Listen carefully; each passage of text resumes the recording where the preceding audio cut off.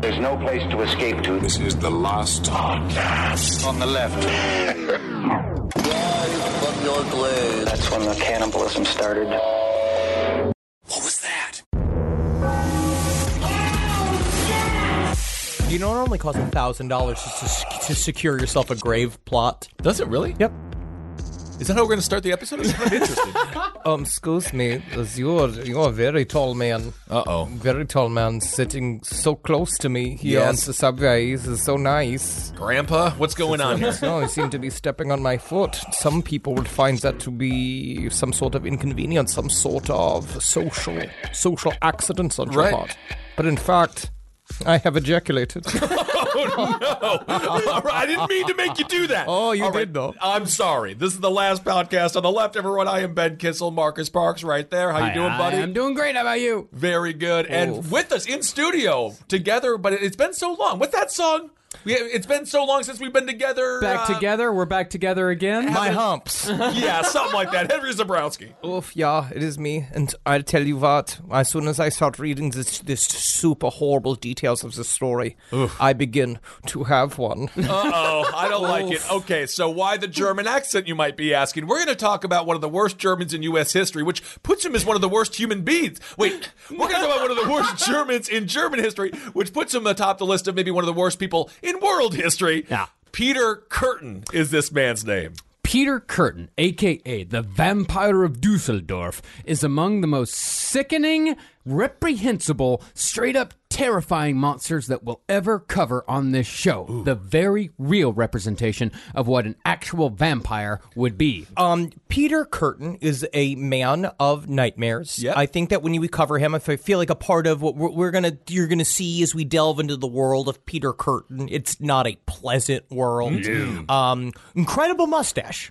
Honestly, really one of the best mustaches I've seen in a long time. H.H. Holmes or Peter Kürten, better stash? Who you got? Oh, I mean, H.H. Holmes. Yeah. H.H. Holmes has got a better mustache. I'm going to give it to the American. Thank you for that. Okay, all right. I think Peter Kürten. Very patriotic. Peter Kürten has sort of a diagonal Hitler, which is before it wasn't a Hitler at the time. No. It was a chaplain at the time, and so you can sort of forgive that. The only thing you can forgive him of is wearing the Hitler mustache at the time. Okay, interesting.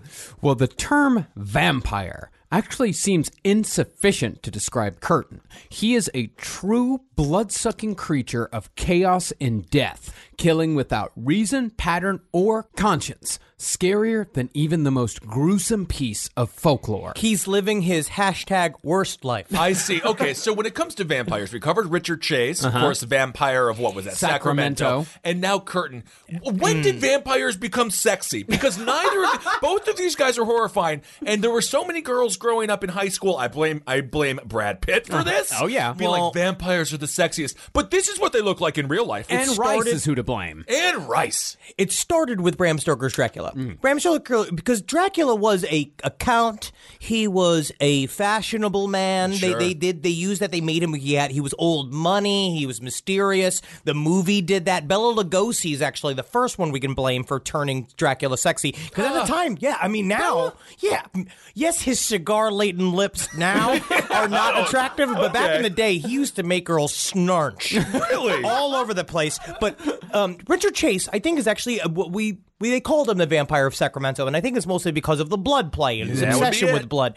But he is closer to a true folklore. Peter Kürten is closer to a true folklore version of the vampire, which is something that is essentially a monster. It's also, we're going to hit again and again, it's some of my European serial killers, too, that fill out these sort of folklore-type creatures. Because you remember, way back in the day, if you get in your Wayback Machine, you listen to the werewolf episodes that we did, we remember that the werewolf, the idea of that basically came from a description of old-timey serial killers. And so now it's like, but of anybody fits the description. Right. It's Peter Kürten. Now, I would actually go as far as to say that Peter Kürten is the cloth from which the more infamous serial killers of the 20th century were cut. He's got the brutality of Ramirez, the deadly charm of Ted Bundy, the sadism of Dennis Rader, and the erratic victim selection process that made Andre Chikatilo so difficult to catch. And he also has the jump shot of Larry Bird. Well-known fact. Great at one-on-one basketball. And you know why he remains in white man basketball history? Accuracy. That's all he had to have back in the day. That was it. But he also, for me, Peter Kürten's a creature of pure control. Yeah. And I think that we'll get deeper and deeper as we talk about what seems to be the insynchronicities of his personal life and his life as a serial killer. I think it's all about total, complete control over every aspect of his personality and life. Hold on a second. I see. This is where every time you always lose me in an episode. You're telling me there's a German who wants complete control, complete control. I don't know why the Germans make all the bad things. I like chocolate. That's they can own chocolate. They deserve complete control of chocolate. And I will, as a 90-year-old man, I've told Natalie if she does not kill me when I'm on my deathbed by smothering me with her vagina, she has to drown me in a bucket of Paulaner. Okay. I love Paulaner. Oh, it's a great beer. Well, the Germans do get a bad rap because before like World War I and especially World War II, Germany was known as, it was called the land of thinkers and poets because it produced a lot of wonderful artists, a lot of wonderful writers. It produced Albert Einstein. Like for the longest time, Germany was a very, very respected country when it came to intellectualism. Honestly, all we needed to do, get in a time machine, bring Al Bundy to that era in Germany, clean him up, get out of here, you thinkers and you poets. Al Bundy. Al Bundy, an American hero. If you were going to choose one person, it's because Al Bundy is a character as portrayed by another man. So you're going to take the actor. What's his name? You're going to take Ed Neal. Ed O'Neill. Yes. You're going to take Ed O'Neill, the actor, living comfortably, I imagine, somewhere in the Burbank or beautiful San Fernando Valley area of Los Angeles in 2018, and then you're going to bring him to pre-World War II Germany. World War I. Yeah, yes, absolutely. And clean it up. Get those thinkers out of there. Come on. Well, getting the thinkers out of there, that's how the Nazis came to power. Yeah, dude. I'm going to say this. Okay, well, maybe that did happen then. I will say this, though. They did literally get all the thinkers out of there. That's what the whole thing was. Okay, I'm just going to say this, though. If everyone's like, I'm a thinker, just got to ask one question. What you thinking about? Like, if it's something that happened in Germany, that ended up happening in Germany, then you got to say you shouldn't think about that. I will say in Germany, it would have been better if we had a lot less doers. Yes. Well, like Andre Chikatilo, Kürten killed women and children, but Kürten was somewhat different in that he killed a few men as well. The only things that mattered to Kürten when he selected victims was that he wouldn't get caught and the victim would have no chance of overpowering him. Peter Kürten even shares something with Ed Gein. Just as Gein inspired Psycho, Peter Kürten was one of the main inspirations for the very first true serial killer movie, Fritz Lang's masterpiece, M. And if you are, let's say you're one of the later generation millennials, it has a character actor in it, which you probably have not even heard of. It's a man named Peter Lorre, who's got one of the, one of the best voices in the world. One of the most fun, compelling actors in the world. So go into your grandfather's closet and find one of these films and share a moment with an uncle. Share a moment with your papu. Well, you have to be an old uncle. It would have to be like a decrepitly old uncle. That movie came out in 1932. Was Peter Lorre ever in a Hollywood Square? Was he ever one of the people in a Hollywood Square? Actually, possibly. I know because he was in Casablanca. Yeah. He did a lot of stuff. We knew Peter Lorre because he was in Looney Tunes a lot of times as a character, and he'd show up like this. And it's like it's a fun little voice. He's so fun. He's so tiny, and he fucked. I don't know. Now, while Lang said that M was also inspired by two other German serial killers at the time, the main character, Hans Beckert, shares far more with Peter Kürten than any of the others in Germany at the time. And I say any of the others because Germany, before, during, and after World War I, had an explosion of serial killing totally unmatched in Europe, or so it seemed. Is there like a sound for like, I'm the least shocked? Like, whoa. Well, reserve judgment for a little bit, but first, let's hear about some of these German serial killers. Karl Denke, a.k.a. Papa Dinky. AKA Stinky Dinky. I think we know that. That's funny. I think we know what's going on. I hate this. I hate it.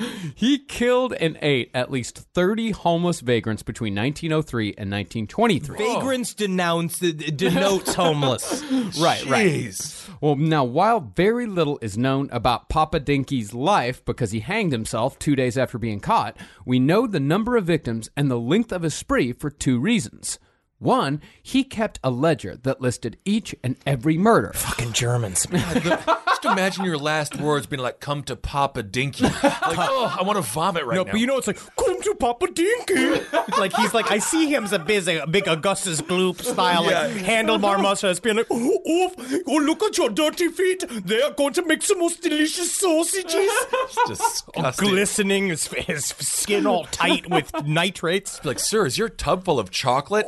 That's not chocolate. I will tell you, you will not know for sure unless you get in. Oh, my little treat, my little chocolate-covered vagrant. That's not chocolate, sir. That is not chocolate, sir. Papa Dinky's dookie. Ah, Stinky Dinky.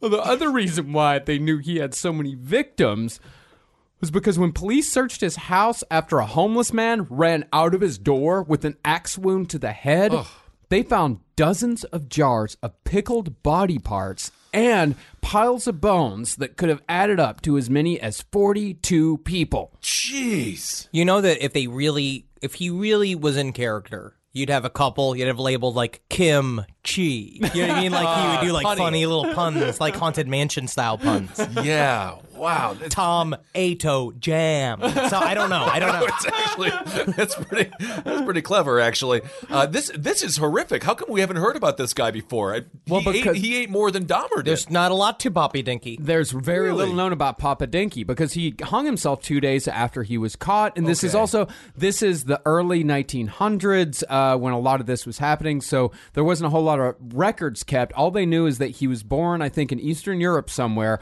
He moved to Germany.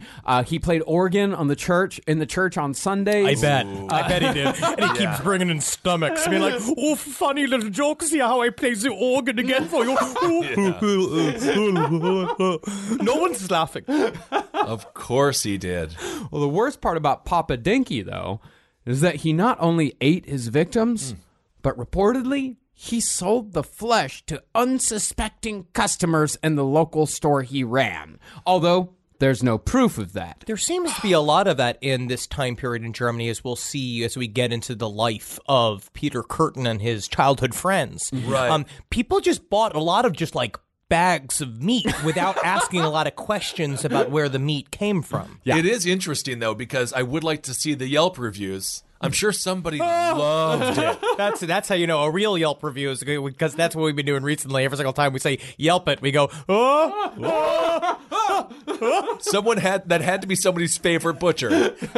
Well, there was another guy that actually did pretty much the same shit. His name was Karl Grossman, a.k.a. the Berlin Butcher. He murdered up to 50 people during World War I and sold the meat from his victims at a hot dog stand that he ran next to a Berlin train station. So what you're telling me is it's a great time to be a cow. Like if this is like cow history, be like, we were totally safe. No idea what they were eating, but it wasn't us, so we were happy. It was the founders of Chick-fil-A. They knew those happy dominance cows back in the day. My question is I actually wonder if we were joking that it may be people's favorite butchers, but people have said time and time again that human meat is very delicious in terms of like it's got a lot of fat content, especially if they're big and it's sweet. So I actually wonder if that is true. I wonder if it gets to a point where if you're buying a certain amount of meat, you're eating a hot dog. We don't know what the fuck's in a hot dog right now. No I don't idea. know. It's those assholes and fucking knee meat, whatever the fucking else is around. And there are a certain percentage of bug parts are allowed in it and poisons. Mm-hmm. Yep. Well, and Germans have a lot of sweetbreads. Yeah. A lot of meat and I like all that. It probably wouldn't taste that bad. I'm getting hungrier and hungrier the more we talk about it. My sister is the best gift giver I've ever met of any person. It's Jackie Zabrowski. She shops all year thinking about her family and friends and puts little things aside for their birthdays and Christmases. I have no idea how she does it. I don't know how she do it. But guess what? She always wins Mother's Day, but not this year. I'm coming back. Ready to win Mother's Day and cement your reputation as the best gift giver in the family? I'm taking the crown. All right, give the moms in your life an Aura digital picture frame preloaded with decades of family photos. I mean this. We have the Aura frame up in my home. We absolutely love it. I can put photos on it very, very easily through the app. It's fun to do, and the memories keep cycling, and I get emotional. And we filled it with pictures of Carmi and Wendy, and that is not sad. That is celebratory. So you should try it. It's honestly a really good product. Right now, Aura has a great deal for Mother's Day. Listeners can save on the perfect gift by visiting auraframes.com to get $30 off, plus free shipping on their best-selling frame. That's auraframes.com. Use code LEFT at checkout to save. Terms and conditions apply. This podcast is brought to you by Squarespace. Finding work-life balance can be tough, but Squarespace gives you the tools to reach your goals and have time to celebrate. Squarespace is the all-in-one website platform for entrepreneurs to stand out and succeed online. With the new guided design system, Squarespace Blueprint, you can select from curated layout and styling options to create a personalized website optimized for every device. Get your website discovered fast with integrated, optimized SEO tools. Plus, make checkout easy for customers with easy-to-use payment tools. And with Squarespace AI, you can explain what your site is about, choose your tone, enter what you need, and get auto-generated text. And that helps you save time. I know I'm sitting on about 2 literal wheelbarrows filled with horse pics. Now, part of the issue is a lot of these pictures are getting stopped at customs because some of them do depict various world leaders in horse-like circumstances that seems to be pinging a lot of these custom agents' accounts. Now, so what I've done to do is while I'm trying to work on hand smuggling these horse pics over various country borders, I then also have time, because Squarespace is doing all the other ad work for me, to go and work on my Killdozer at home. So thank you, Squarespace, for allowing me to diversify in the best way possible for this country. Head to squarespace.com for a free trial when you're ready to launch. Go to squarespace.com/left to save 10% off your first purchase of a website or domain. Then there was Johann Mayer, a.k.a. John Mayer. Of course. I can't. Did he want to be a comedian? Like, oh my God. I can't even.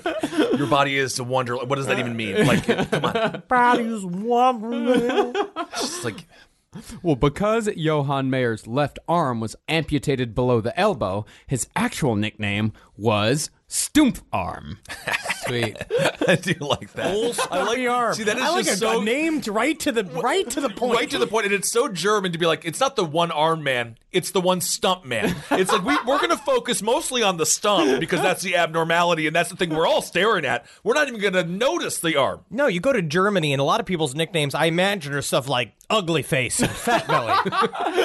Whatever is the worst characteristic, lead with it. Oh yeah, and fucking Stumpf Arm, he shot and killed 5 people in 1918, and in one double murder, he cut off the hands and heads of his victims and switched them to, quote-unquote, disguise his actions. But there's still decapitated heads and decapitated arms, and the other bodies are over there. Yeah, absolutely. They kind of describe his actions more than disguise it. Also, doesn't he know anything? He's got to put a chainsaw on the stump. That's what you do when you got the stump arm. I will tell you, I was not one guilty of these crimes. Blames the stump. He always wanted Knuckles. I did it.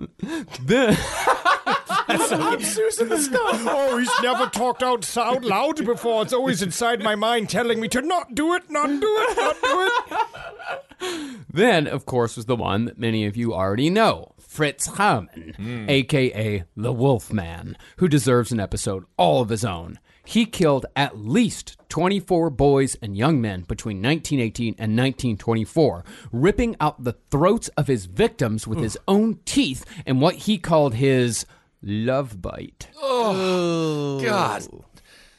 And that's not even mentioning Adolf Seefeld, a.k.a. Uncle Tic Tac. No, come on now. We can't have a Stinky Dinky and an Uncle Tic Tac in one episode. I will say, Papa Dinky is a funny name. Yeah. Uncle Tic Tac, though, reminds me of the puppet from Saw. Like, it reminds me, Uncle Tic Tac is like Babadook, where it's like a funny name, but it's a fucking very terrifying entity. Yeah. Absolutely. Yeah, his MO was among the most specific I've ever heard, as he exclusively poisoned little boys who were wearing sailor suits. Yeah, you know why? Because they were making fun of the uniform of our boys.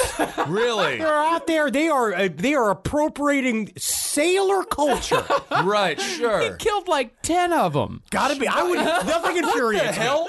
Can you imagine Why? how much rage I would have created as a little boy if I just walked around in a sailor suit, being like, "Bet you can't buy me any candy because you're broke, old man." They'd buy you some candy, I guarantee you that, just to get you to leave them alone. Now, of course, there's the question here. You got him. Get you to leave them alone. I was ignored, and it's why I am the way I am. Okay. Now, of course, there's a question here. Why Germany had so many serial killers in the early 20th century? And I'll admit that this was a question that's far too large for us to definitively answer. It requires a lot of sources. Well, but the thing is, we actually do have a couple here because in helping me with the research for this, Carolina came up with a couple of possibilities. She's become a real Patty Hearst in your home. She my really is goodness. just adopting. She just gave think in so? and she flipped. Yeah, Marcus did it. She flipped because she knew she had to get into it. She had to help because if Right. not, she was going to go insane or Marcus was going to kill everybody. Fully indoctrinated. Interesting. Part of the reason why we worked is because she did this long before we even met. Okay. Well, she came up with some possibilities. It's possible that Germany had no more serial killers than anyone else. What's more likely is that the Germans were just better than everyone else at catching them. There were a lot of super cops, Yeah. it seemed like. Specifically, this one dude, Ernst Gannat. Cool. He had a clearance rate of 90%. Now, do we know that he wasn't just arresting anyone? I asked that same question. Okay. Because I could have if I'm a cop, I could have a great record. If I just like grab you and be like, "You're guilty." You did it. You're like, Okay. what? Yeah, we saw West Memphis 3. It could Yes. happen again and again. Well, there is actually not just that, but this guy like completely redefined how policing was done in Germany. Like he came up with the partner system, he came up with the rotation system, and starting in his early 20s. This guy was born to be a cop. Like this guy, he was one of the fathers of modern profiling. He even coined the term serial killer in 1930. He was the first one to use it, although he called it the Rheinmörder. Oh, cool. I think he was also the first cop to be solely fueled by horrible coffee and donuts. Yeah, he made that's it. what does it. Actually, he was grossly overweight and, Good for him! and had to stop being a cop because he was too fat. That's the best retirement of all. That's the greatest retirement of all. Retirement by strudel. That's very, very interesting. I wonder where the basis for it comes from. I wonder why it's in Germany. Like, why did they have the gumption? Efficiency. I mean, they are a highly efficient and highly intelligent people. Again, what's the sound for least shock? Well, the thing is that Carolina found an article that supported the fact that, he probably did have a 90% clearance rate that was pretty clean. She found an article called Rethinking the Weimar Republic, 1916 to 1936. It said, despite the widespread perception that serial murder was rampant in Germany during that time, there was actually a 40% decline in the German murder rate in the 20s. Now, not to raise too many alarm bells here, but Well, yeah, like how though, Marcus? It doesn't seem like there's anything to be alarmed about. Everything's really normal. The news cycle is really quiet and sleepy, and we're all just enjoying Halloween with no distractions. But Weimar Republic Germany, where fascism was on the rise and the Nazis were coming into power, they were absolutely obsessed with true crime. Not unlike America is in this day and age. Interesting. Let's Weird. move on. Yeah, because it's a weird correlation between the entire government changing towards the worse and a bunch of people watching serial killer material as if it's sports games. Yeah. Okay. Interesting. But that is quite fascinating. Yeah, I mean, it was just a part of the culture of Germany at the time, is that despite things being the least violent that they ever were in Germany, the widespread perception was that crime was rampant, crime was everywhere, and people were absolutely obsessed with true crime. So they They talked about it all the time. They wrote articles about it. They wrote books about it. Which is why we read more about German serial killers than we would, because essentially what I imagine is sort of like either the pulpy magazines or that kind of the true crime literature at the time would build up the ideas of all of these murderers and shit, which is why we're getting them now. Yeah. Which is why maybe in other cultures, a lot of it had the reason why we don't hear a lot about, because the closest country we get to Germany is France, but like we don't hear a lot about Italian serial killers and shit like that because the Monster of Florence was a pretty big one in Italy. But the Germans, they talked about it. Like how we know every time you hear a crazy story, you're like, that's Florida. But in reality, that's also like Wisconsin and Arkansas. It's just the sunshine laws and stuff like that. Yeah, we just know all of the details in every single crime in Florida because of the laws as to how much the newspapers can access criminal records in Florida. And they were they doing like newsreels when they went to the cinema? It was all newsreels, right? So this is probably pretty exciting stuff. Very exciting stuff. Keep the people in the seats. Oh, yeah. However, the monster we're covering today, despite Germany having that super cop, he was not actually caught by the police. His reign of terror was so erratic, yet so somehow controlled, that it was finished only when he decided it was. So in addition to being a murderer, Peter Kürten was also a prolific criminal, impulsively committing assault, theft, rape, and arson for no other reasons than pure deviance and social misanthropy. And although Kürten's victims spanned a range of ages and included both men and women, Kürten didn't kill the less dead to satisfy his urges, like most serial killers do. Rather, Kürten killed victims who would specifically be missed. he is a villain in all true meaning of the word. He is a guy that did every single thing he could to maximize pain, terror, and deviancy. There was something about it. It's like, you know that if he did it to then make sure he then did it as fucked up as he could do it. Yeah. And then he loved telling everybody about it because he liked the look on their faces when they would register what he did. And he would oftentimes speak to his victims while in mid-murder, he would tell them like, I am the devil. I do this all the time, and I will do it 100 more times. You're just one. You're just one. Calm German, very scary. Always. Very scary. So he went after the aristocrats and the wealthy and stuff like that? Every strike. He didn't go to aristocrats and the wealthy. Like, Well, he never specifically. No, he didn't go for rich people. He went for people like children. He went for I young women. see. I mean, Okay. he went for like one of his victims was a fairly prominent man in his little suburb. He was a mechanic, but he was still like a well-known mechanic. He was well liked.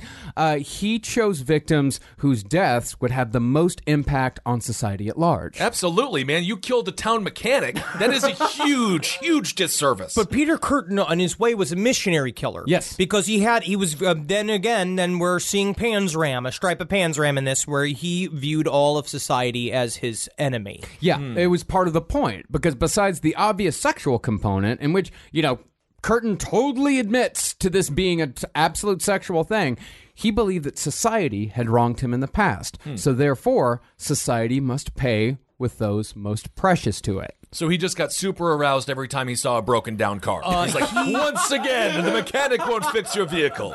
I would put him up if they're, again, I don't want to talk about it all the time like this, but if Albert Fish and him were in a horny contest, I don't know who would win. Wow. I don't know how you measure who's the most horny. I think you just show him round objects and then move to square objects if you're still getting hard. But Peter Kürten used to get so hard so often that it was a part of it. It was his driving force, like literally a driving force since he was a child. Okay. Well, however, although Peter Kürten was a ghastly, repulsive monster on the inside, he appeared to the world as the very definition of a well-put-together man. He was described as slim and good-looking. He put great care into his appearance every day. He wore cologne, and he kept his hair slicked back full of pomade. Yep, got that pomade. He looks really good, and that's a part of, but this is my feeding to my theory of his system of total control, is that he wanted to make sure that he looked exactly how he wanted. He wanted to be beautiful doing it. He technically, that is sort of like the satanic ideal. He wanted to be the monster. He wanted to be the monster, but I also can fool you. And I have a wife, and I have a house, and I have a job, and but this whole normal side of my life is also a part of my sexual game. So very type A, complete opposite of our Vampire of Sacramento. Definitely. And the appearance thing, that was the last ingredient that allowed Peter Kürten to kill at least 9 people, probably a lot more. And it allowed him to attempt to kill dozens of others.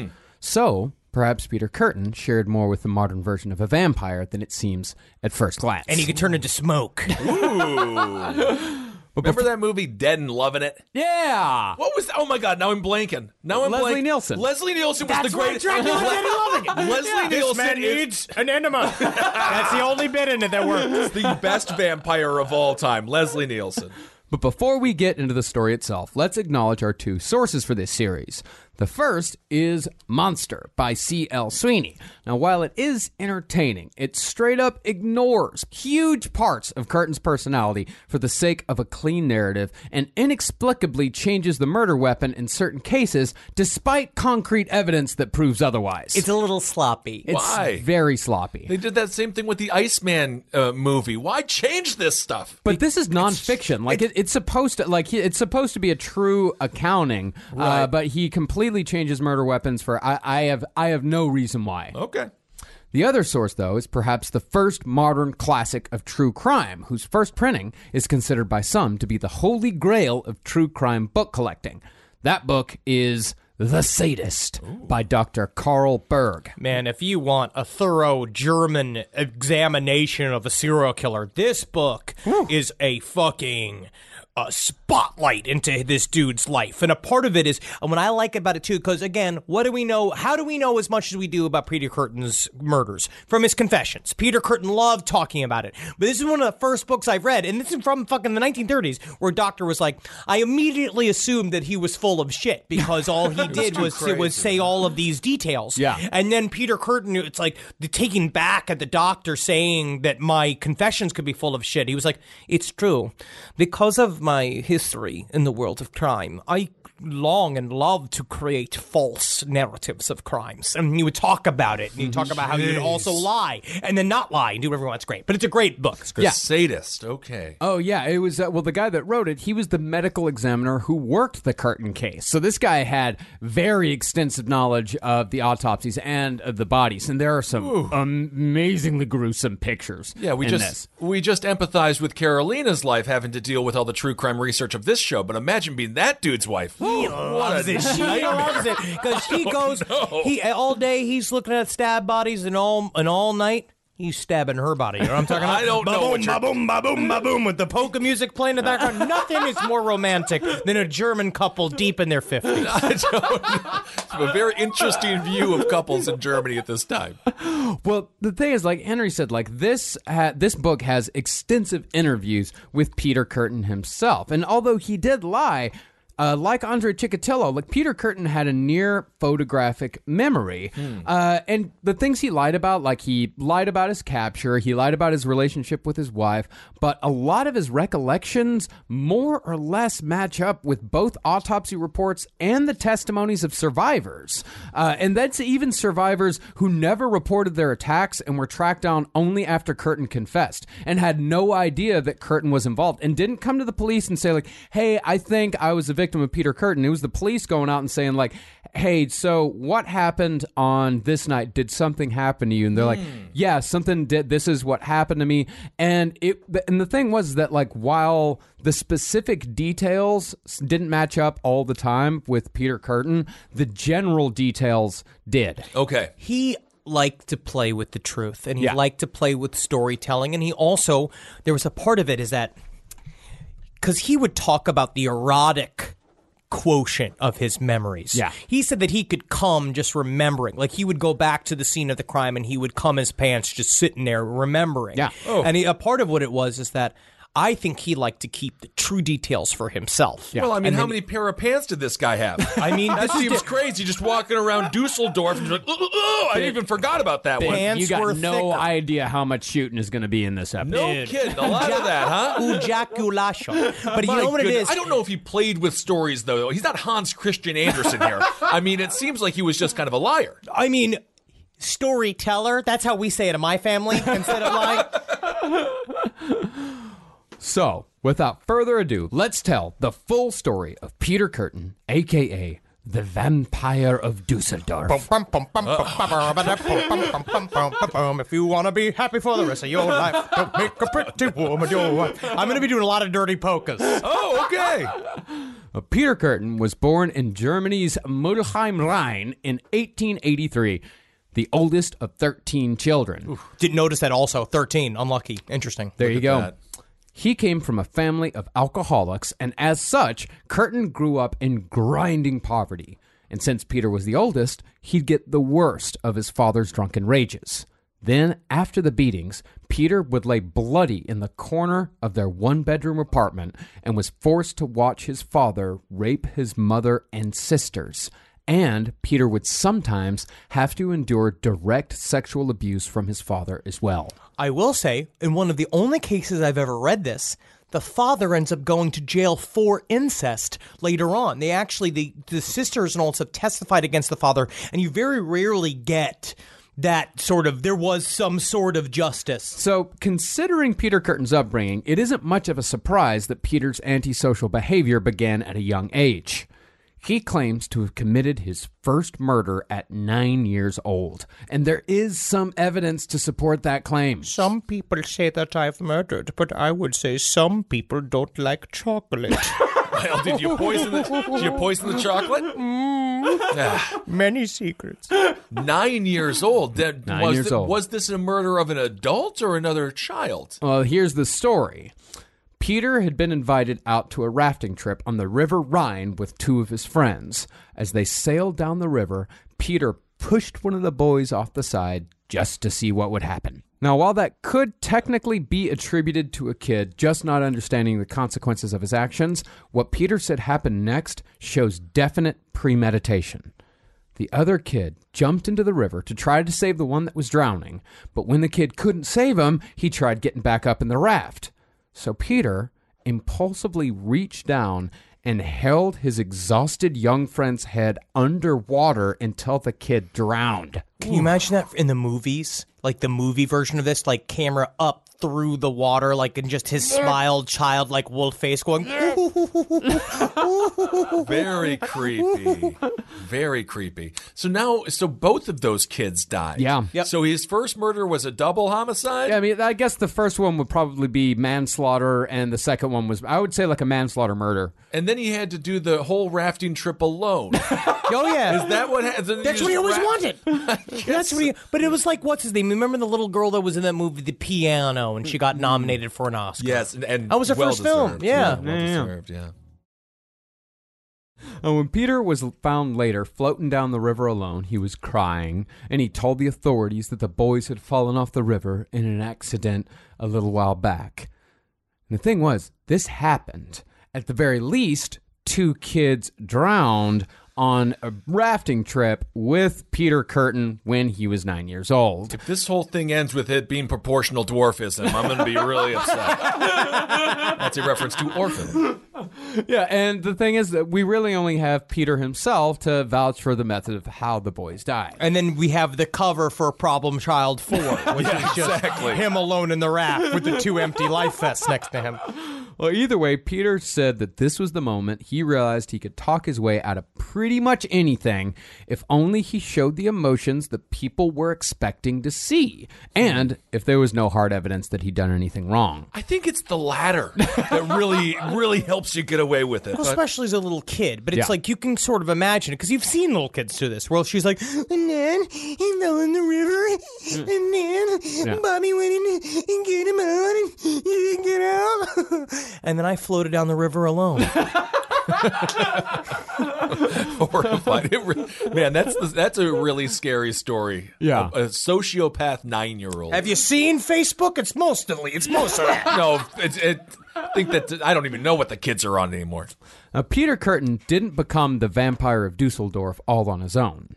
Like Richard Ramirez, Kürten got outside help in developing his eventual monstrous persona. Yeah, of course. You need to get the monster squad. He had the mummy. He had the werewolf. He had. But in real life. Okay. Well, besides the almost daily torments of his father, both seen and experienced, Peter made friends with a dog catcher in his apartment building in Dusseldorf. Well, I love catching dogs. Look, we got Puffin right here. I get a little pets. It's so nice. It's nice to get him on your lap. They kill him. Yeah. Well, apparently back then, a German dog catcher didn't just roll around town picking up strays to bring him back to the pound. Dog catchers back then would catch dogs, kill them, and butcher them for meat, selling the lard to doctors to, quote-unquote, fix cobwebs over wounds. Can you imagine being in the urgent care, right? Like you just chop the tip of your thumb off while chopping garlic while screaming about your manager. Right. Now, was that a personal story for you, or? And so you're in the, but they go and they patch it up. They stitch it, and we're like, we just want to say, it's just like, it's like, go ahead and we'll take your insurance, great. And it's like, and also, you can thank the fixing your injury too. Muffins. And I have the little picture of the dog that you got the lard from. Oh my goodness. Okay. Well, this sort of work naturally attracted a certain sort of person. Yeah. What? I would think so. And it seems as if the dog catcher that lived in Peter's building was among the worst. This guy tortured and mutilated his catches before killing them, and then, once they were dead, he would have sex with the dog corpses. What? All while laughing like he was having the time of his life. All right. What is like doing the Dom DeLuise laugh as he's okay. as he's fucking these dogs. Right. Instead of getting dies in his Dead lap. dogs. What on earth? How do we know this? How did this evidence come to light? Peter Kürten. Yeah. Oh my God. Yeah, and Peter said, like, he did all of this in front of Peter, and Peter was 9 years old. And this whole time, the guy's gleefully encouraging Peter to do this. All right. So Peter Kürten didn't have a chance in hell. He did not. Basically, No, right? no. This is brutal. This is absolutely brutal. Yeah. Peter said the guy even showed him how to make a dog ejaculate. And every 9-year-old boy wants to know. And the dog catcher said, or he said the dog catcher told him that after you did that to a dog, according to Peter, quote, an animal like that can't even be beaten away. Oh, you know what? I'm going to making it come. I'm going to retroactively put gold star on this right here. This is nasty. I did forget. This is like a gold star. Like this is like through and through gold star. Well, you're just springing it on us, Marcus. I did not have my gold star brain on. I could just imagine the dog catchers being like, Peter, you're a fun guy. You're a funny little kid. I know I'm 45 and you're 9. We're having a fun time, right? You're enjoying yourself. Yeah, I drink water. I drink beer instead of water because the beer is cleaner than the water. Yeah, you see, we're having fun time. You see, gentlemen. But I want to show you something special, something fun. We've never done this before. You know that dogs make horrible milk? Oh, my God. How do they do it? Oh, I tell you, you pull on that udder. You pull on that udder till it squeals. That's not milk. Well, so after this, that began an adolescence of bestiality for Peter Kürten. Now, this is actually a serious question. Sure. You grew up in a rancher's lifestyle. Yep. Right? I mean, in a rancher town, like the lifestyle was, it was fine, but yeah, a ranch town, yeah. With people that are surrounded by animals, how often and how normalized is bestiality? By the time I was, a teenager, it was... If you end that sentence with had sex with 18 dogs, the podcast is over. And yes. In many ways, it's over. By the time I was 18. No. That was a completely out of vogue. But, back in the day, pretty prevalent. So so someone's having sex with a cow, they're like, it's pretty in vogue right now. You're going to want to do it too. It's pretty cool. Well, having sex with cows is so 1975. Oh, you mean it's out of vogue? Yeah. Oh. I had sex with a fish yesterday. That's how cool I am. I'm a regular David Bowie. Wow. No, I've heard many many a story. Well, if you really want to go mine through the Round Table of Gentlemen You can episodes, go I'm mine- sure we've had a I'm not conversation. supposed to talk about it anymore. But I'm just curious about whether or not Yeah, it's pretty. like, It's pretty normal. But I mean, but in where I grew up, like you're talking about calves, so you know it's a larger thing. It got hooves. They're gonna hurt you if you're not careful. with Yeah, it. man. Yeah, you dog usually will need to hurt have, you too. usually need to have help. Go read the last picture show. It'll tell you all about it. Okay, wonderful. Great. Now I definitely am going to race to fucking Barnes & Noble and get that. Gotta get it. Last Looking Picture for Show's that a book. Fantastic American novel. It's wonderful. Hey, Barnes & Noble employee, I'm looking for the book where the guy has sex with all the cows. Last Picture Show. I got it right here for you. Okay. Well, the thing is about Peter Kürten, it wasn't just dogs. Pretty soon, he moved on to sheep, as many young boys did at the time. But it was in this that Peter first made the connection between sex and violence. This was it. This was it. Or at the very least, violence done by him. He said that when he was 13, he had broken into a pen and was attempting to have sex with a sheep. The sheep, though, wouldn't sit still, so Peter stabbed it, and in that moment, he ejaculated. But it went far beyond dogs and sheep. Good. Yeah. Yeah, that's why we're doing the episode, Marcus. Yeah, if it's just stopped there, he could have just been a guy that was with a lot of animals. I don't know. We're still in the animal kingdom here. Like we're still we're hanging around mammalia. Are we gonna have a Pink Flamingos chicken scene coming up here anytime soon? Or Peter Kürten said when he was 14, he broke a squirrel's neck, and in that moment, he ejaculated. Another time, he just saw a horse bleeding to death on the streets, and in that moment, What happened? he ejaculated. did he really? Okay. I'm saying, man, to be honest, to be this horny at a point has to be an inconvenience. Yeah, of course. I would think so, And this- especially for the animals. And this continued even during his murder spree. On one night in 1930, he was walking near the edge of a lake in Dusseldorf when he spotted a sleeping swan. He grabbed it, cut off the head, then drank the blood flowing from the stump. What? And in that moment, he ejaculated. Yep. Okay, so that Saw is. that coming. That was Yeah, no I O. did. Henry Prize winning story there. I saw that coming. I also think, is that the original ending to The Ugly Duckling? Whoa, how fucking I dark don't that know. would be. That's if Darren Aronofsky redoes it like in a movie. But do you think he looked at that swamp? He's like, okay, what's the most metal fucking way I can fuck up this lake? Can you imagine walking through the park? It's so fucking- good day in the park. Not anymore, bitch. Oh, my goodness. All right. Yeah, just some maniac drinking blood from this long stump of a swan. I would tell you what, you can at least thank me for not using a straw. Can I just say, I guess its neck was the straw that he was using that was just disgusting. But why is it this? So people knew he was doing this. No. They did not know this. No, people Okay. did not know he was doing this. All right. Because if they did, theoretically, he would have gotten into some trouble, Yeah, right? he wasn't a YouTuber desperate for content. Okay. All right. Good to know. Well, Kürten said that many times it wasn't necessarily the act of taking a life that made him ejaculate. It was simply the sight and sound of gushing blood. This is what he said to Dr. Berg during one interview. You can imagine that, Professor, and you must try it for yourself sometime. How the blood rushes absolutely silently when you cut off the head of a goose. God, just what a horrible day to be a janitor at that problem is that- therapist's office. When he comes in, you just know in 2 hours you got a lot of cleanup to do. Well, they put a tin underneath him. They put like a I litter box see. underneath the chair. But I feel like professors in Germany, I mean, like, to be honest, it's like psychologists in Germany or psychologists in general, it's like, don't get me wrong, there's going to be psychologists out there. I'm going to ask these questions quite a bit as we go. But I feel like psychologists would be like, yes. Like, as soon as it comes you got one? Like, this is a good story? Yeah, this is a good one, yeah. And by the way, as far as how Peter preferred his ejaculations, he said spilling it out of a flaccid member was the nicest way of all. Oh, yeah, absolutely. Like you're dropping your gum out of your mouth. It's nothing better than like when the end all of the right. strudel. Fucking soft penis just goes. Yeah, just Just like at Good the end, Lord. when you got the toaster strudel and you got that one little like pea-sized dollop of it left in, and you're just trying to slap the packet until it gets all out.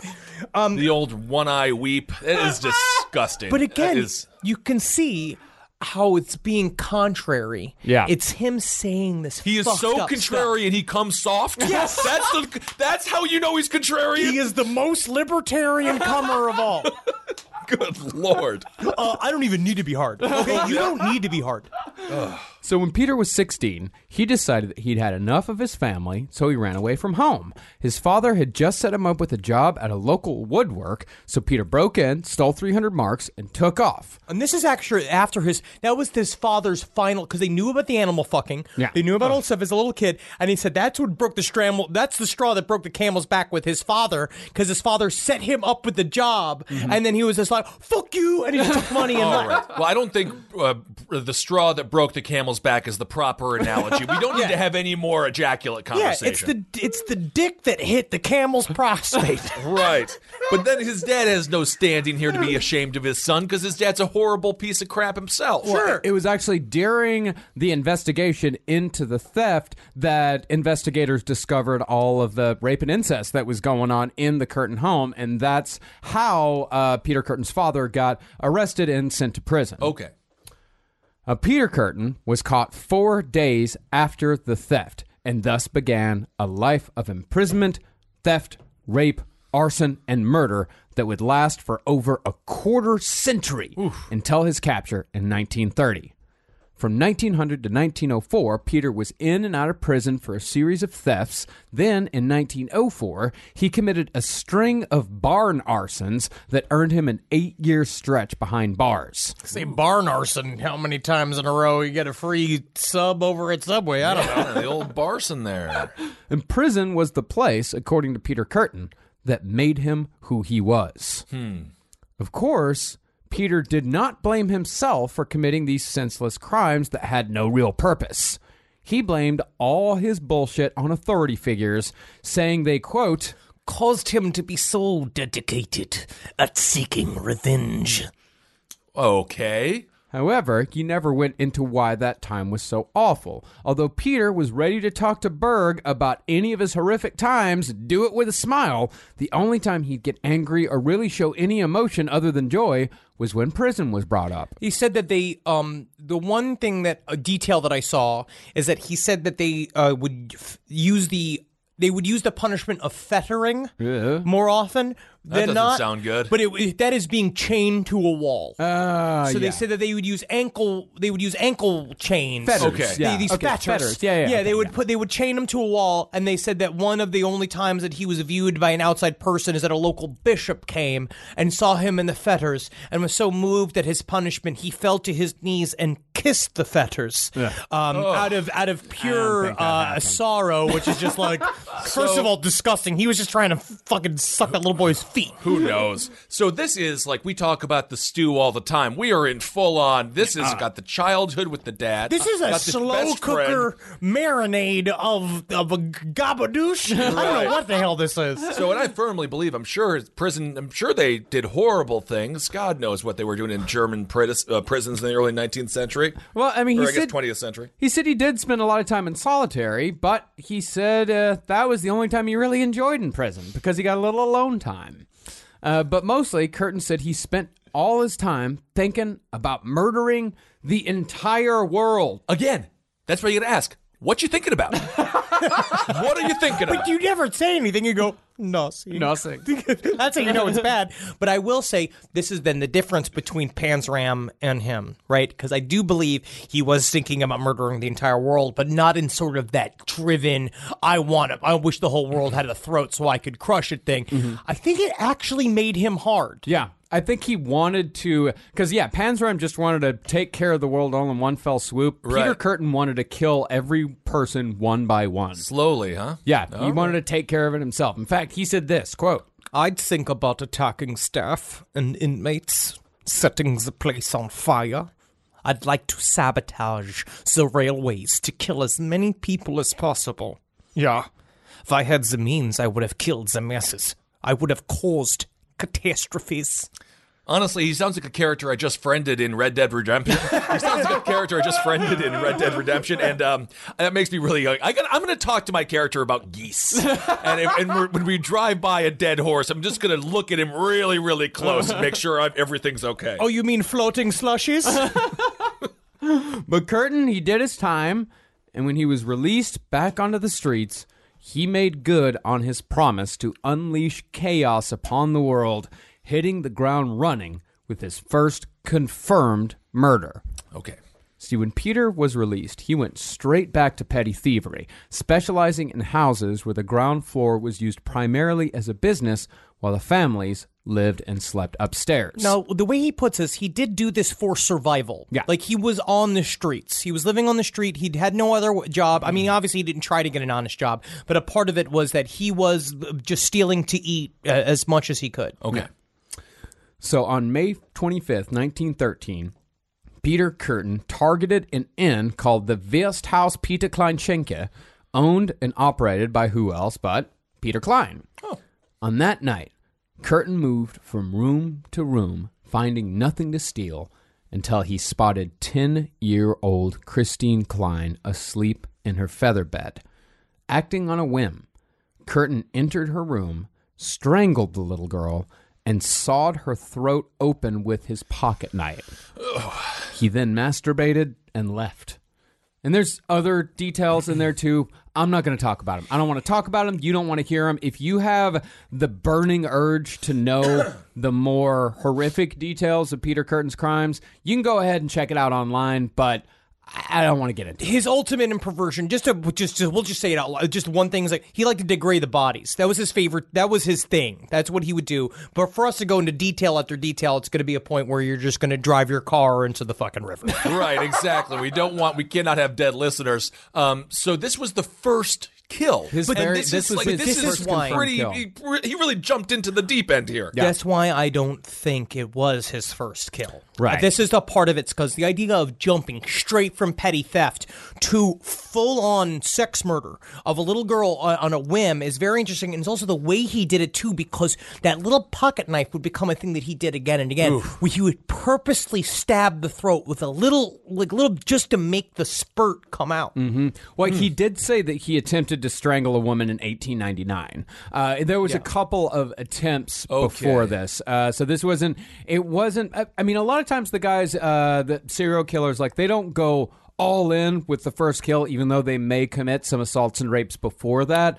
But Peter Kürten, he went all in. He knew immediately what he liked. As soon as it happened, the thrill that went through his body was a thing that he said that he was trying to reproduce that feeling again and again and again. Right. So the next day after the murder, he returned to the scene of the crime and had a beer at a cafe across the street so he could bask in the misery he'd caused, later saying that all the horror and indignation did him good. Oof. Now, Peter had thought that he'd left nothing behind at the crime scene, but it turned out that he'd actually left a very incriminating piece of evidence. He'd dropped a handkerchief that had his initials embroidered into the fabric. Fucking Mr. Beaning it over here. Yeah. Unfortunately, though, PK also happened to be the initials of the victim's father, Peter Klein. So rather than drive the investigation towards Kürten, the handkerchief actually sent investigators on a wild goose chase that damn near got another man hung. Oh, my God. Oh, yeah, dude, it destroyed the entire Klein family. Yeah. See, the night before, Peter Klein was seen having a very public altercation over money with his brother Otto in a local tavern. According to witnesses, the last thing Otto said before he left was that he was going to do something that his brother would remember for the rest of his life. Cut to him just double-deckering the upstairs toilet. Just Yeah, exactly. I mean, he's always going to remember this. We're going to laugh about this every Christmas time. And that's a classic prank. It's a great prank. Yeah, naturally. Now, even though Otto was just as distraught as everyone else, I mean, his niece was dead. His beloved niece had been horrifically murdered. Even though he was just as distraught, brutal crimes, as we well know, often result in hasty arrests. Mm-hmm. So this poor guy was charged with the murder of his niece, which damn near added a second death to an already tragic murder. Otto, though, was thankfully acquitted, but he was never the same and died in the killing fields of World War I just 2 years later. Yikes. Meanwhile, Peter Kürten's impulsive act of murder had only left him wanting more. In June, he began the first of his many phases, because throughout Peter's career, he experimented with a wide range of techniques and weapons, which is part of what made him so difficult to even identify, much less catch. And to me, that is a subconscious, almost bragging. Yeah. The way he would talk about his crimes later on, the simple and direct detail work, and he would talk also about upping his game, and he would talk about trying to add things to his toolbox. He would add stuff like he would say he was searching for a new thrill. Like he would do all this stuff. He would purposely try to make it the crime a way that he would be easily caught, and then he would just manage to get away from everybody, like we talk about H.H. Holmes. So he was adapting, and I don't know if this will stay in or not, but you guys have a horrible idea about what's going to happen with Michael Phelps. And I want to say this, speaking of adapting, Michael Phelps, Olympic hero, hats off, thank you, sir. All those gold medals. Didn't go unnoticed, but you know what else is going unnoticed? His work in mental health. He is working in mental health now, and you guys think he's a sociopath. And he is not. He's saving lives. I never thought he was a sociopath. That wasn't my opinion. That was Henry's opinion. That's Henry's opinion. Is just saying because of fate and because people like watching our heroes tumble, and because of the pressure of that, I can see Michael Phelps just being in a scenario somewhere in his 40s where like there's a dead woman in his pool. No, it's not happening. It's not him. It's not him. It's his buddy Craig. Who? Craig? Never have a friend named Craig. No, that's not Craig Rowan is a wonderful friend. Yes, he's of a mine. wonderful guy. Your pretty face is going to hell. Check him out on that show. Michael Phelps doing some good work. He is doing some good work, and I applaud him for being open about his struggles with mental illness. Yeah, even making his fall even more ripe for the media to allow themselves to dance on his grave. Well, the first weapon that Peter Kürten experimented with was a hatchet. At about 11 o'clock on a Saturday night, 1 month after the Klein murder, Kürten had left home with what he called his chopper. Get back to the chopper! He spotted a girl of about 20 about to walk into a building alone. Kürten said he walked up behind her just as she was entering, and he whacked her on the head with the thick side of the hatchet, sending her crumpling to the ground without a sound as Peter ran away. Now, this is very common with Peter Kürten. He is not he sort of tracks his victims, but it's really spur of the moment. Yeah. And it's all outside. He's like Chikatilo. Yes, it's all just whatever can come, and that's a part of the reason why I think that when you spend a lot of times doing the sort of stalking and doing all this shit, you're opening yourself up to being investigated. You're opening yourself up to being seen, which is a part of the sexual play of people who spend a long time choosing their victims, especially like BTK, where he liked the build, he liked doing up. Where Peter Kürten, who was that he had an impulse, he walked out of the door, he saw somebody, he murdered them immediately. Yeah. Well, the next month, Kürten walked up to a man sitting on a park bench just as the sun was setting, and Peter sunk the sharp edge of the hatchet into the man's skull again, causing the victim to silently collapse. But this time, Kürten took cover nearby and watched as the blood flowed from the wound. And in that moment, he ejaculated. Oh, I thought that was going to be different this time. No, absolutely. Okay. I do wish he didn't say, "Did I do that?" every single time that he did that, because it's like, again, because catchphrases wear thin, which is why I stopped doing Detective Popcorn for as long as I have. Right, absolutely. Well, there was one more attempt made on a sleeping teenage girl, but a man jumped up from a nearby bed just as Kürten was about to swing the hatchet, so Kürten just threw it down on the girl's blanket and ran off. Now, that last one is interesting because there was actually a witness to corroborate the story. The man who jumped out of the bed was the girl's father, and he later reported that he did indeed find a hatchet in his daughter's bed one night after chasing a man away. But did he go to the police in this situation, or? It's so fucking difficult. They're already sleeping in a tenement house. It's all this fun. Like, it's so difficult for them to piece all this shit So together. this is what like are they lower gonna- income. What are they going to do, you know? I mean, I don't know if it was lower income. I think it was like, you know, middle, like probably lower middle. I'm not sure exactly, but yeah. So he's been sloppy since day one then with the handkerchief and now the axe. Yeah, I mean, he's just kind of doing whatever, but it's also erratic. It's weird that it's so erratic because he seems like he's all buttoned up. He's got everything all, his shoes are shined. That's wearing what I'm nice saying. outfits, good mustache. It's all about the packaging. All of it is on purpose. Each part of it. Him being super erratic is a part of the game. It's about seeing what he can get away with. Yeah. But that attempt on the teenager, that would be Kürten's last attempt for many years, because in 1914, things got a little hairy in Germany. What happened, Marcus?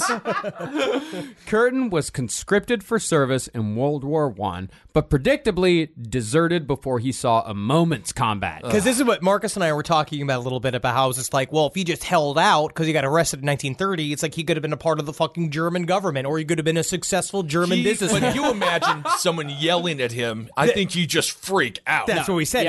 He's got too much of a rebellious streak. He couldn't stand authority, so he actually probably would have hated the Nazis. Yeah, probably. Yeah, but for different reasons than everyone He else. just doesn't like to be told what to do. Exactly. He's like, I'll be a Nazi on my own. I was already doing the Nazi shit. You're a bunch of fucking hacks stealing my bullshit. Well, because he deserted, he was arrested soon after, and he spent the entirety of World War I plus 3 years extra in a military prison and was released in 1921 after 7 years. So we got to miss the whole war. Missed the whole thing, yeah. Not so bad, actually, really. Kind of got exactly what he wanted in a way. Mm-hmm. Following that, Peter reconnected with one of his sisters and joined her in a small town called Altenburg, where he made the acquaintance of his future wife, Augusta. Now, Augusta had a bit of a checkered past herself. I think it's kind of fun. She had shot and killed a gardener with whom she'd had an 8-year relationship after he suddenly broke off their engagement in 1911. And she'd done 5 years in prison for the crime. That's sexy. These prison sentences are quite interesting given the extreme crimes. It's just like, you got 5 years for the murdering of a stupid little garden. It's not right. It's not right. But it's very interesting because he showed up at his sister's house. He showed up at his sister's house.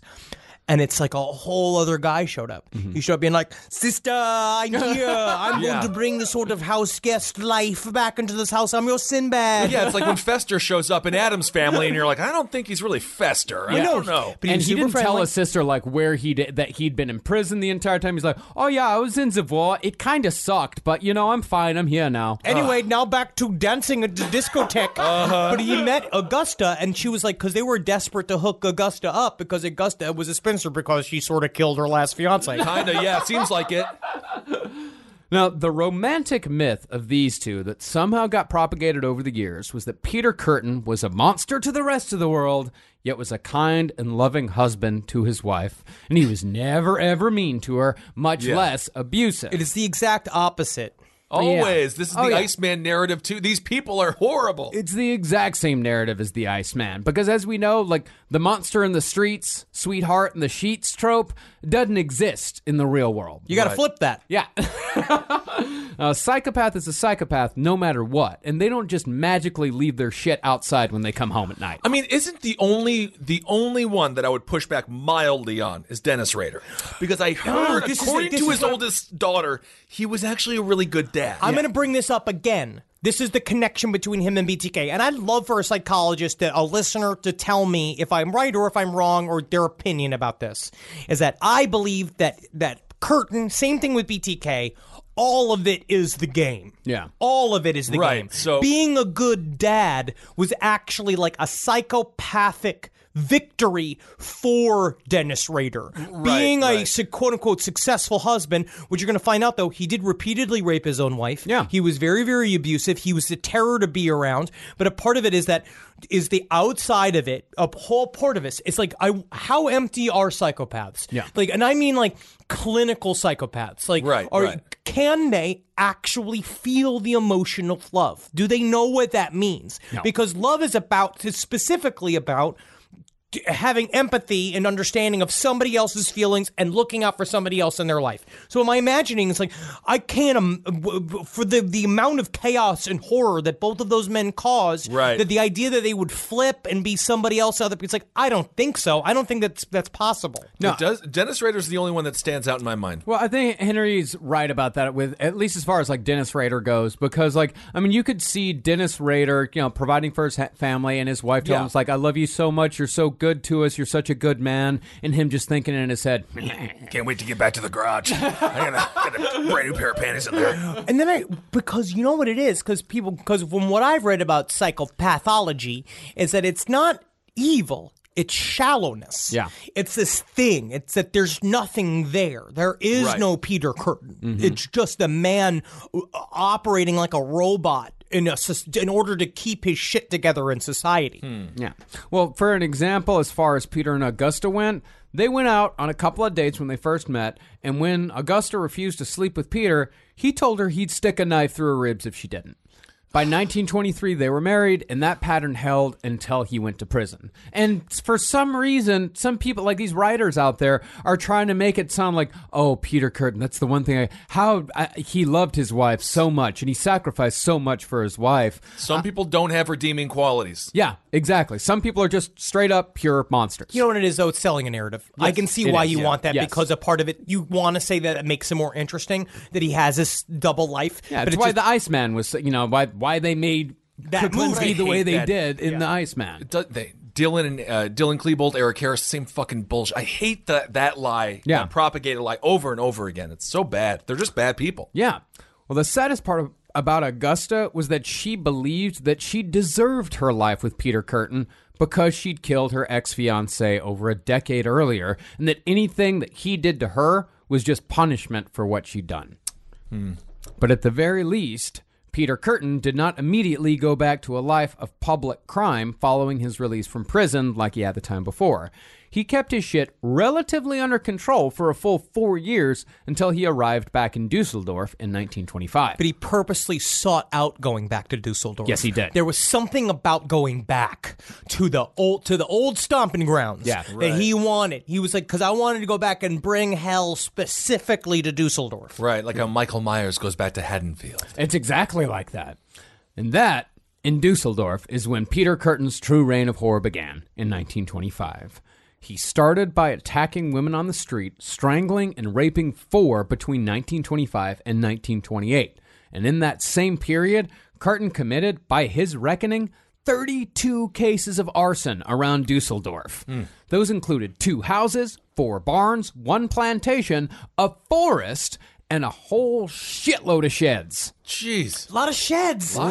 So many sheds. So hard to put up a shed. You gotta really you gotta hard. plank it all down. And you know what it is too. And then Kürten said it because his favorite part, it wasn't about the fires and stuff. It's like he loved the chaos afterwards. He loved seeing all the people struggle to go, and all he ever did was hope that somebody was inside that they would die. Yeah. So he's doing horrible things to people, horrible things to anything around. Yeah, anything around him. Yeah, in one night alone in 1929, he set fires in 10 locations. And all this was building back to the act that Kürten had first supposedly committed when he was just 9 years old. Murder. Murder. Honestly, he and Varg Vikernik may have been good friends. Didn't Varg burn down a bunch of churches? Oh yeah, of course. Yeah, they'd have a great time. Yeah. Well, the first true attempt at murder in Dusseldorf came on February 3rd, 1929. During Peter's lunch break from the factory that day, he decided that after his shift ended, it was finally time to kill again. And it was going to be either a woman or a child. Do you think whichever one he came across first? Do you think that he had a calendar?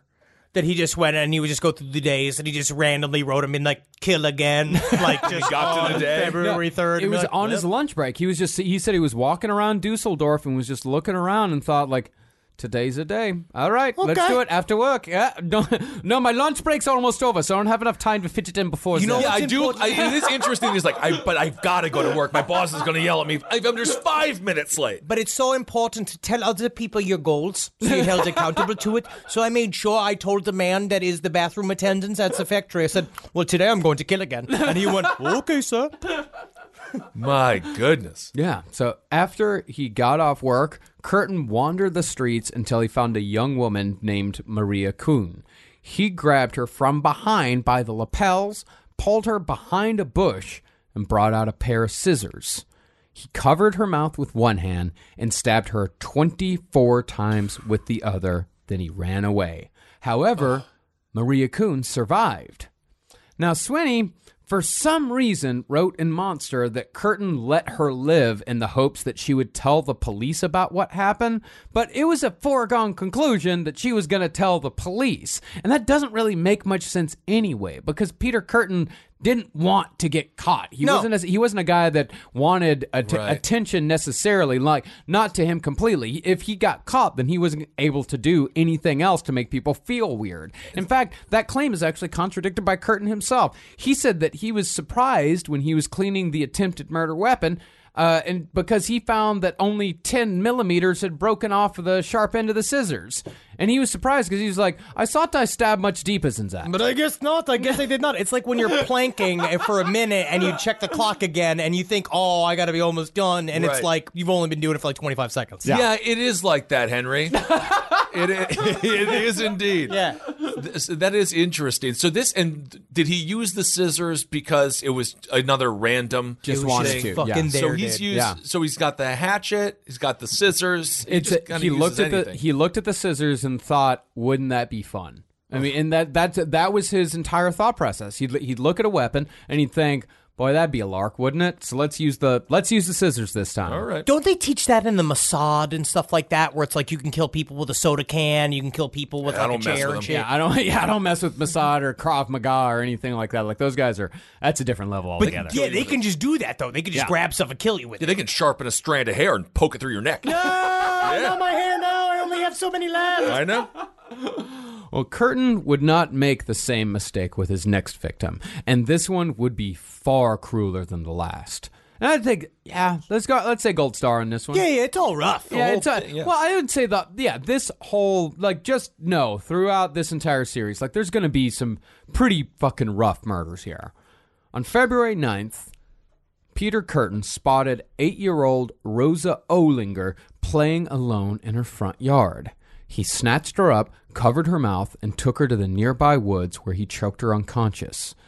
Then he stabbed the child 13 times, including once in the left temple.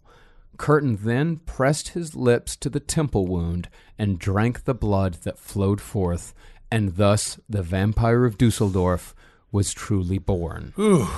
Then he went to the fucking movies. He does this a lot. It seems that after crimes, like, he'll go and fucking grab a beer. Yeah, just, grab like, a beer, go. And he said he went to the movies because he still had a free ticket in his pocket. Like, he discovered that he had a free ticket and was like, oh, that sounds like fun. Let's go do that. That's how blasé he was about this. Okay. But also keep in mind that the blood sucking is just what Peter Kürten said he did.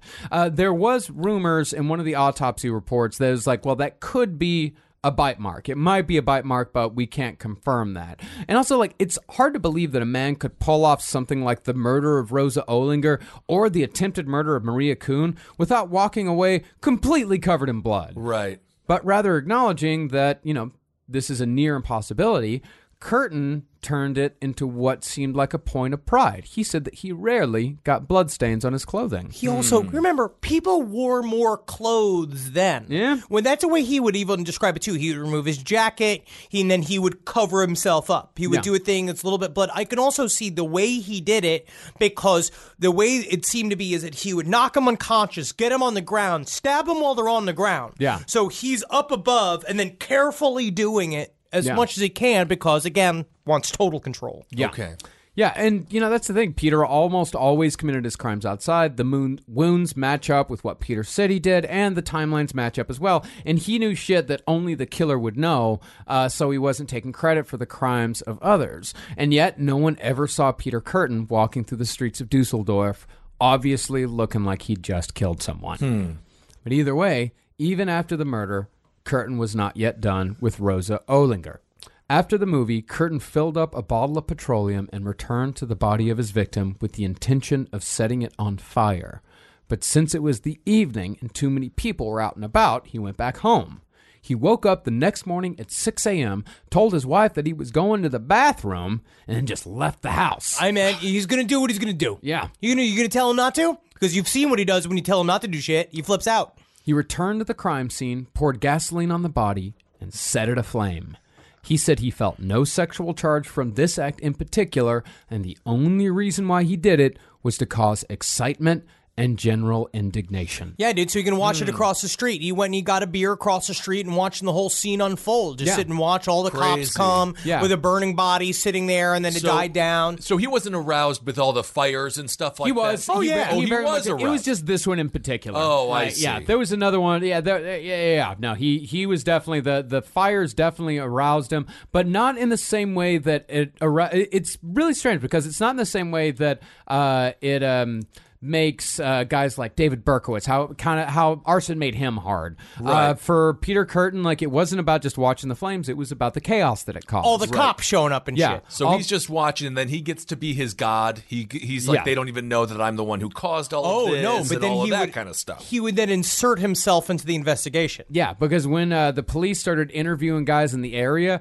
Peter just kind of threw out a little bait so the police would question him. He was just kind of standing there, like, acting like he had some important information, but he was just too shy to share. You're going to have to maybe give me a little bit of chocolate if I were going to say something. But he would go and he would talk to the police like our old friend Bumblebutt. Oh, yeah, like old Ed Kemper. Yeah, we've talked about this before, and you see that in I think we've mentioned the first 48, whenever someone should be like, I gotta sell, I'm innocent. And they're like, who are you? Why are you here? I didn't do it. That's for sure.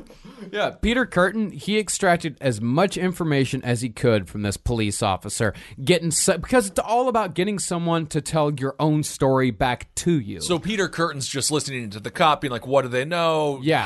How close are they? Do they think it's me? And it's like, well, not do they think it's me, but it's not even necessarily about seeing how the investigation is going. It's seeing how much information you can get about the crime from the cop. Also, hearing the details of what you find out, what they know about the body, would get him visibly erect. Like, we keep saying, like, the hard thing, like it's me being funny saying hard. It is, he said that he wouldn't understand how he could speak to a police officer, and he was like, I'm sitting here with a full erection, speaking with the officer. And no one says anything because everybody's too, I guess, polite or different social standards. Yeah, but I don't know. How many times are you talking to a dude and you, like, happen to look down at his crotch? I don't look down at people's crotches. If you had a boner right now, I wouldn't be able to tell. I certainly no idea. I don't know. I mean, certainly don't. I don't know. Interesting. Whoa. Yeah, and Peter said the entire time he was talking to the police officer, he's just sitting there fantasizing that he was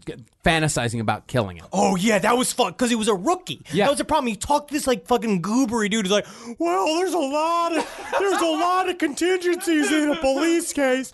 But as it was just like, I knew how easy it would be to kill this police officer right in front of me in the rush of that. It engorged me, watching his little Andy Rooney lips slipping back and forth in his hat, wobbling on his tiny little head off. Andy Rooney lips. Andy Rooney was classic.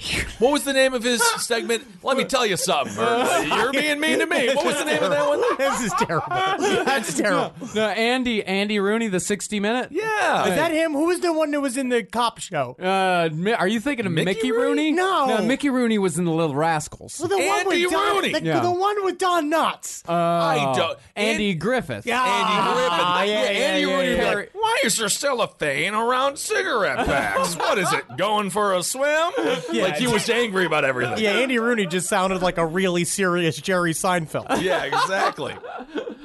Well, Peter Kürten, for his next murder, he changed his victim profile yet again.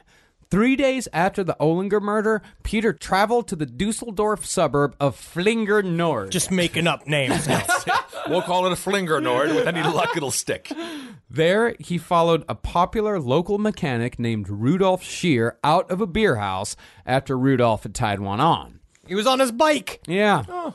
Kürten approached Scheer on the side of the road and stabbed him 20 times, including the temple, which would turn into a calling card of sorts for Kürten until he switched his methods once again. Okay. And just like with Olinger, Kürten stuck around until Scheer's body was discovered the next morning. Then, in order to build a tolerance back up, Peter Kürten took a summer vacation from murder.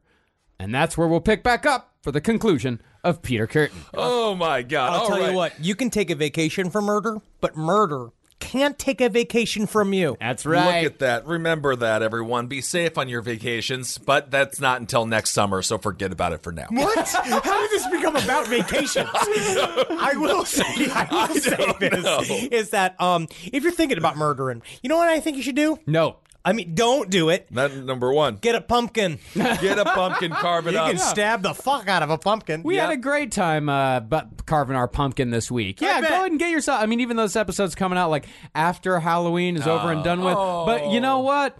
Just go out. I bet there's a bunch of pumpkins out on surplus. You can buy some like old pumpkins, and then you still got a pumpkin for a couple of days. Stab it, stab it, stab it, stab it. Do something creative with it. Yeah. And again, it was the true crime boom in Germany. This was horrible what happened there. If you want to make it on our show, find an alien. That's the only way. Or a ghost. Yes, aliens please. or ghosts. That is the only way you're going to do it. Yeah, we will not. If we find out you're a listener and you're a serial killer, we're not going to cover you. No. I'm going to say this right now. We won't. We absolutely will not. We'll think about it. Out of principle. I want alien footage. Alien footage would be wonderful. But thanks, everyone, for listening. We'll be back next week with Peter Kürten Part 2. But we're going to be on tour next week. Yeah. Oh, my gosh. We're going to be coming to Dallas, Austin, and Oklahoma City next week. We still got tickets available, so be sure to come on out for that. Go to lastpodcastontheleft.com to buy your tickets. That is November 7th in Dallas, November 8th in Austin, and November 9th in Oklahoma City. And we got tickets available for OK City and Dallas. Yes. Go get those tickets. They are going to sell out. We're going to have a good ass time. Ooh, yeah. Don't wait till I know a lot of you guys are waiting till the last minute. Uh-oh. Don't wait till the last minute. Don't wait till the last minute. Don't you fucking do it. Don't do it. Can't wait to see everyone in Texas again. And Oklahoma City. I've never been, and I am really excited. Baby. It's nice. I've heard it's nice. We are going to get some fucking steaks. Yeah. In OK City, baby. Oh, yeah. I already know that we are already planning on it. I'm already Nice. finding us a place. Very Don't nice. you Really? fucking worry your little cholesterol-leveled head, boys. I don't care. We're going to get so much animal fat injected into our holes, we're not going to even be able to do that show. All right, it's canceled. And, of course, we're also coming to Indianapolis on the 30th, on November 30th. That's going to be our warm-up show for our big Chicago double shot. We're going to be filming a special. So Are we everyone, going to be getting the lead out also? we're going to be going out to Indianapolis on November 30th. We're going to be warming up for our double shot in Chicago. So we'll see everybody out there in the Windy City. Coming up next, we got Detroit Rock City from here. Oh, man, I thought Man-Cow was going to be on.